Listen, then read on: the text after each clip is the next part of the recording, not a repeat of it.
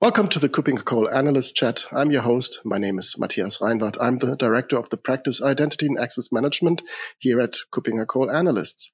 My guest today is John Tolbert. He is the Research Director for Cybersecurity here at KuppingerCole Analysts. Hi, John. Good to see you. Hello, Matthias.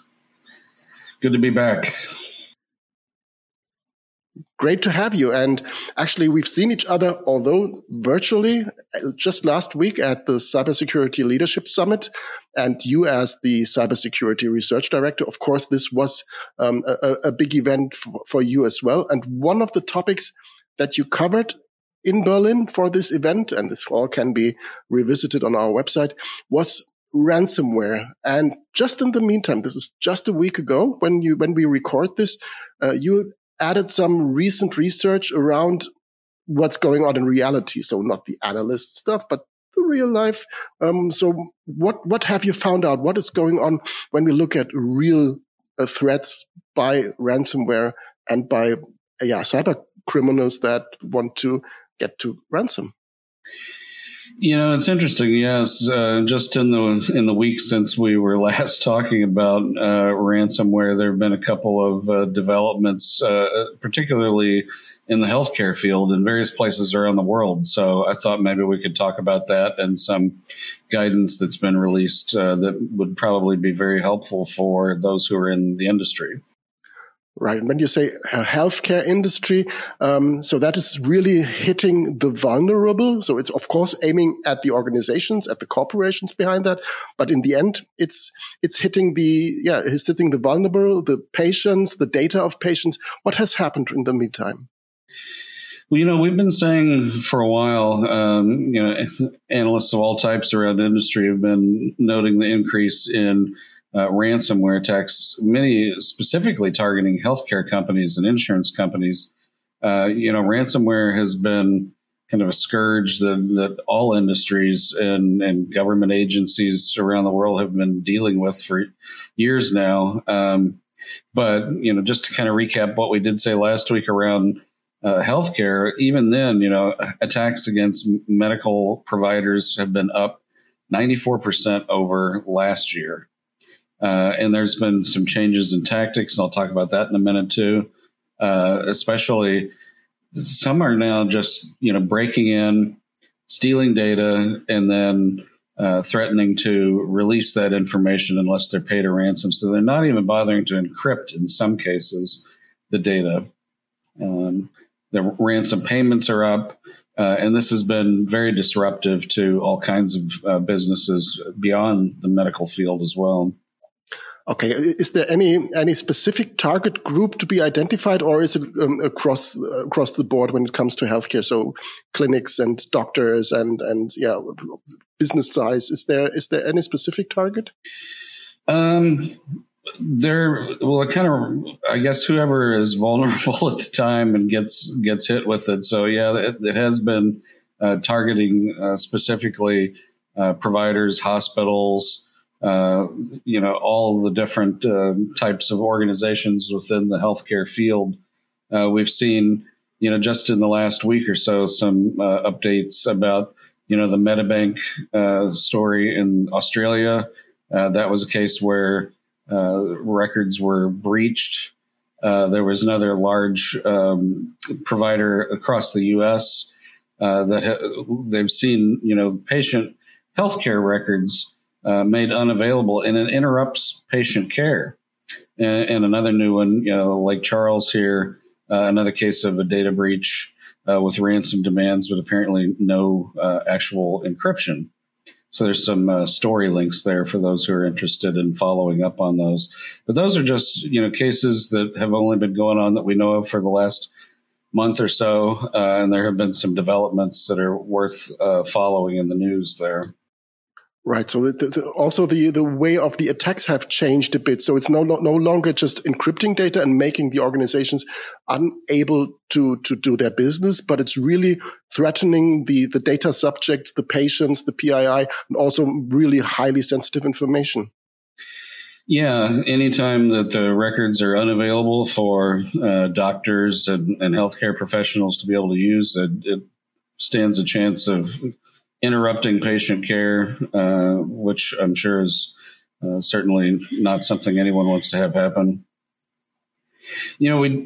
There's a document that was just released that I think is really instructive. I put the link here, but I thought maybe we could talk for a minute about the TTPs that we're seeing used against these particular healthcare targets.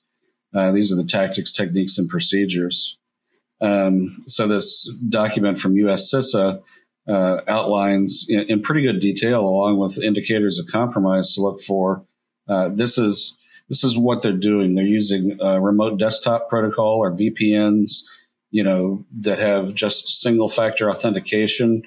In a couple of cases, there are some known exploits where they're bypassing multi-factor authentication. Some of them are using email server compromises, again, using exploits that are known and have been patched. Once they get in, they turn off your anti-malware, delete the volume shadow copy. That's the automatic backup, we'll call it, that Windows does on Windows operating system for endpoints. And they'll either do that, over the command line or using PowerShell to wipe all of that. They delete other backups, and then they delete the event logs to make it difficult to trace where the attack came from or what else may have been compromised. So these are pretty sophisticated attacks that you can see involve many, many steps, many phases across the whole MITRE attack chain. Right. And it ranges from, as you said, so single factor authentication. So this is, of course, also leveraging the data that is out there when it comes to existing breaches, existing information about known usernames, known passwords that can be easily reduced. But as you said, it's also highly sophisticated when it comes to bypassing MFA, which is more a highly sophisticated attack vector, right? Yeah, definitely.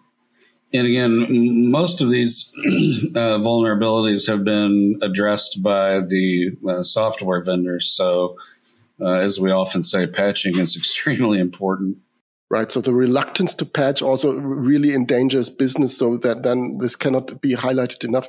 You've mentioned the links, and we will put them into the show notes so that they can be found on YouTube. They can be found on our website below this video, and we will put them into the show notes for the audio files, just to make sure that the audience has good access to these documents, as they are highly recommended to use. But to continue, you want also to talk about disaster recovery, especially in the healthcare industry. What are the signs that you're seeing in real life there? Well, looking at cases that have come up in like the last 12 to 18 months, it looks like in many of those cases, it can take 3 or more months, 4 or 5 months to really recover from a significant data breach or ransomware attack. So, in that time, again, within the healthcare profession, if you've lost access to patient records, that is, potentially life-threatening situation. And again, the information that's contained in those records might invite fines from regulators. So, there are consequences here. Integrity of medical devices is a concern. Many medical IoT devices, can be engaged on IP networks, and they themselves then can become targets and vectors of attacks. There's also some very recent guidance from FDA about securing medical devices. So we provide a link for that too. And then, like any other industry, reputation damage from having such an attack, especially if patient records are either unavailable or leaked, can be pretty severe. Absolutely. If you think of psychological problems that are documented in such healthcare records, on drug abuse or something like that, that can immediately harm, even if somebody has recovered from that and is on their way to improve that. So this is really dangerous also for the individual that is in such a data breach and in leaked data as well. Yeah, and those cases have filled the news headlines in the last couple of weeks, especially. So yeah, as I mentioned, there are two documents that are brand new that I think would be very helpful for those who are in the healthcare field who are trying to protect their networks, protect their cloud assets. This US CISA document, provides a list of the indicators of compromise, tells you which systems should be patched, and then provides some really good guidance too on recovery, beyond just eliminating the immediate threat that is present in the environment. And then I also mentioned the FDA document about how to secure medical devices. I think those would be of interest to those in the field. Absolutely, and thank you very much for really highlighting this, because this can really help in immediate protection against obvious threats. Of course, you've mentioned the patching part. That is, of course, a must. That is something that should really be done immediately. So we are in a stage where you cannot wait for testing a patch for months and months to make sure that it really works. Then the attackers might already be in there, and that is also sometimes also just a matter of minutes when it's documented and not well patched. Then of course the cyber criminals will try to leverage these exploits that are then well documented because they are out there. And it's really important to also provide this guidance and to hint at that also from our analyst perspective. This is operational stuff that needs to be done. But nevertheless, I think this is also kind of our duty to highlight that then is work to be done. Yeah, the document is very good, but I'm sure everyone can keep in mind that those TTPs are constantly changing. So everyone needs to remain vigilant in trying to keep such things from happening.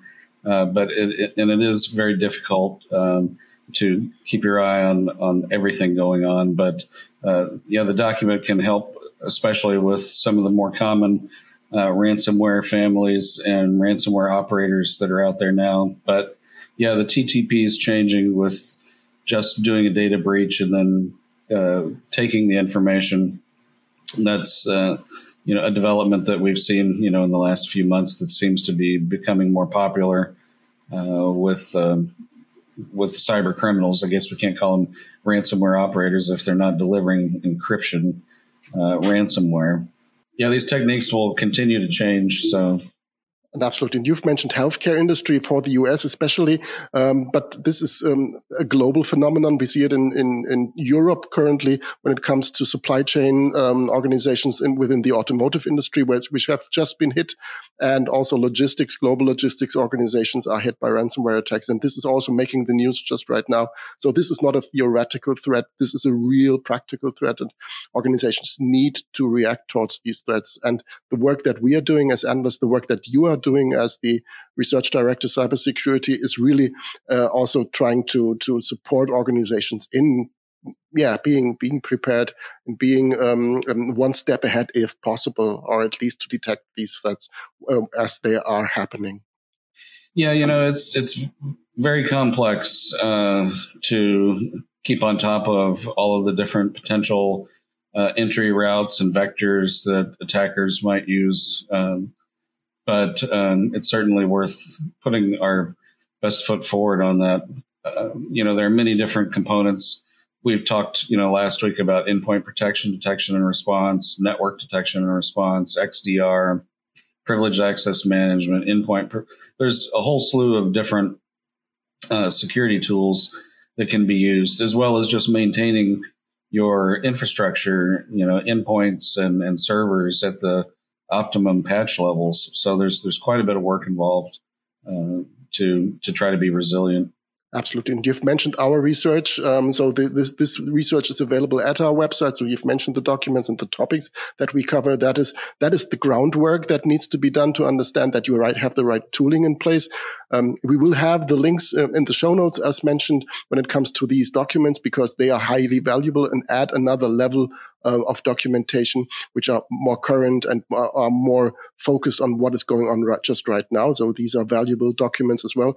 And for those who are interested in learning more about what you talked about at CSLS, these videos are also available on our website. So there's a lot of information available, but don't watch too much videos.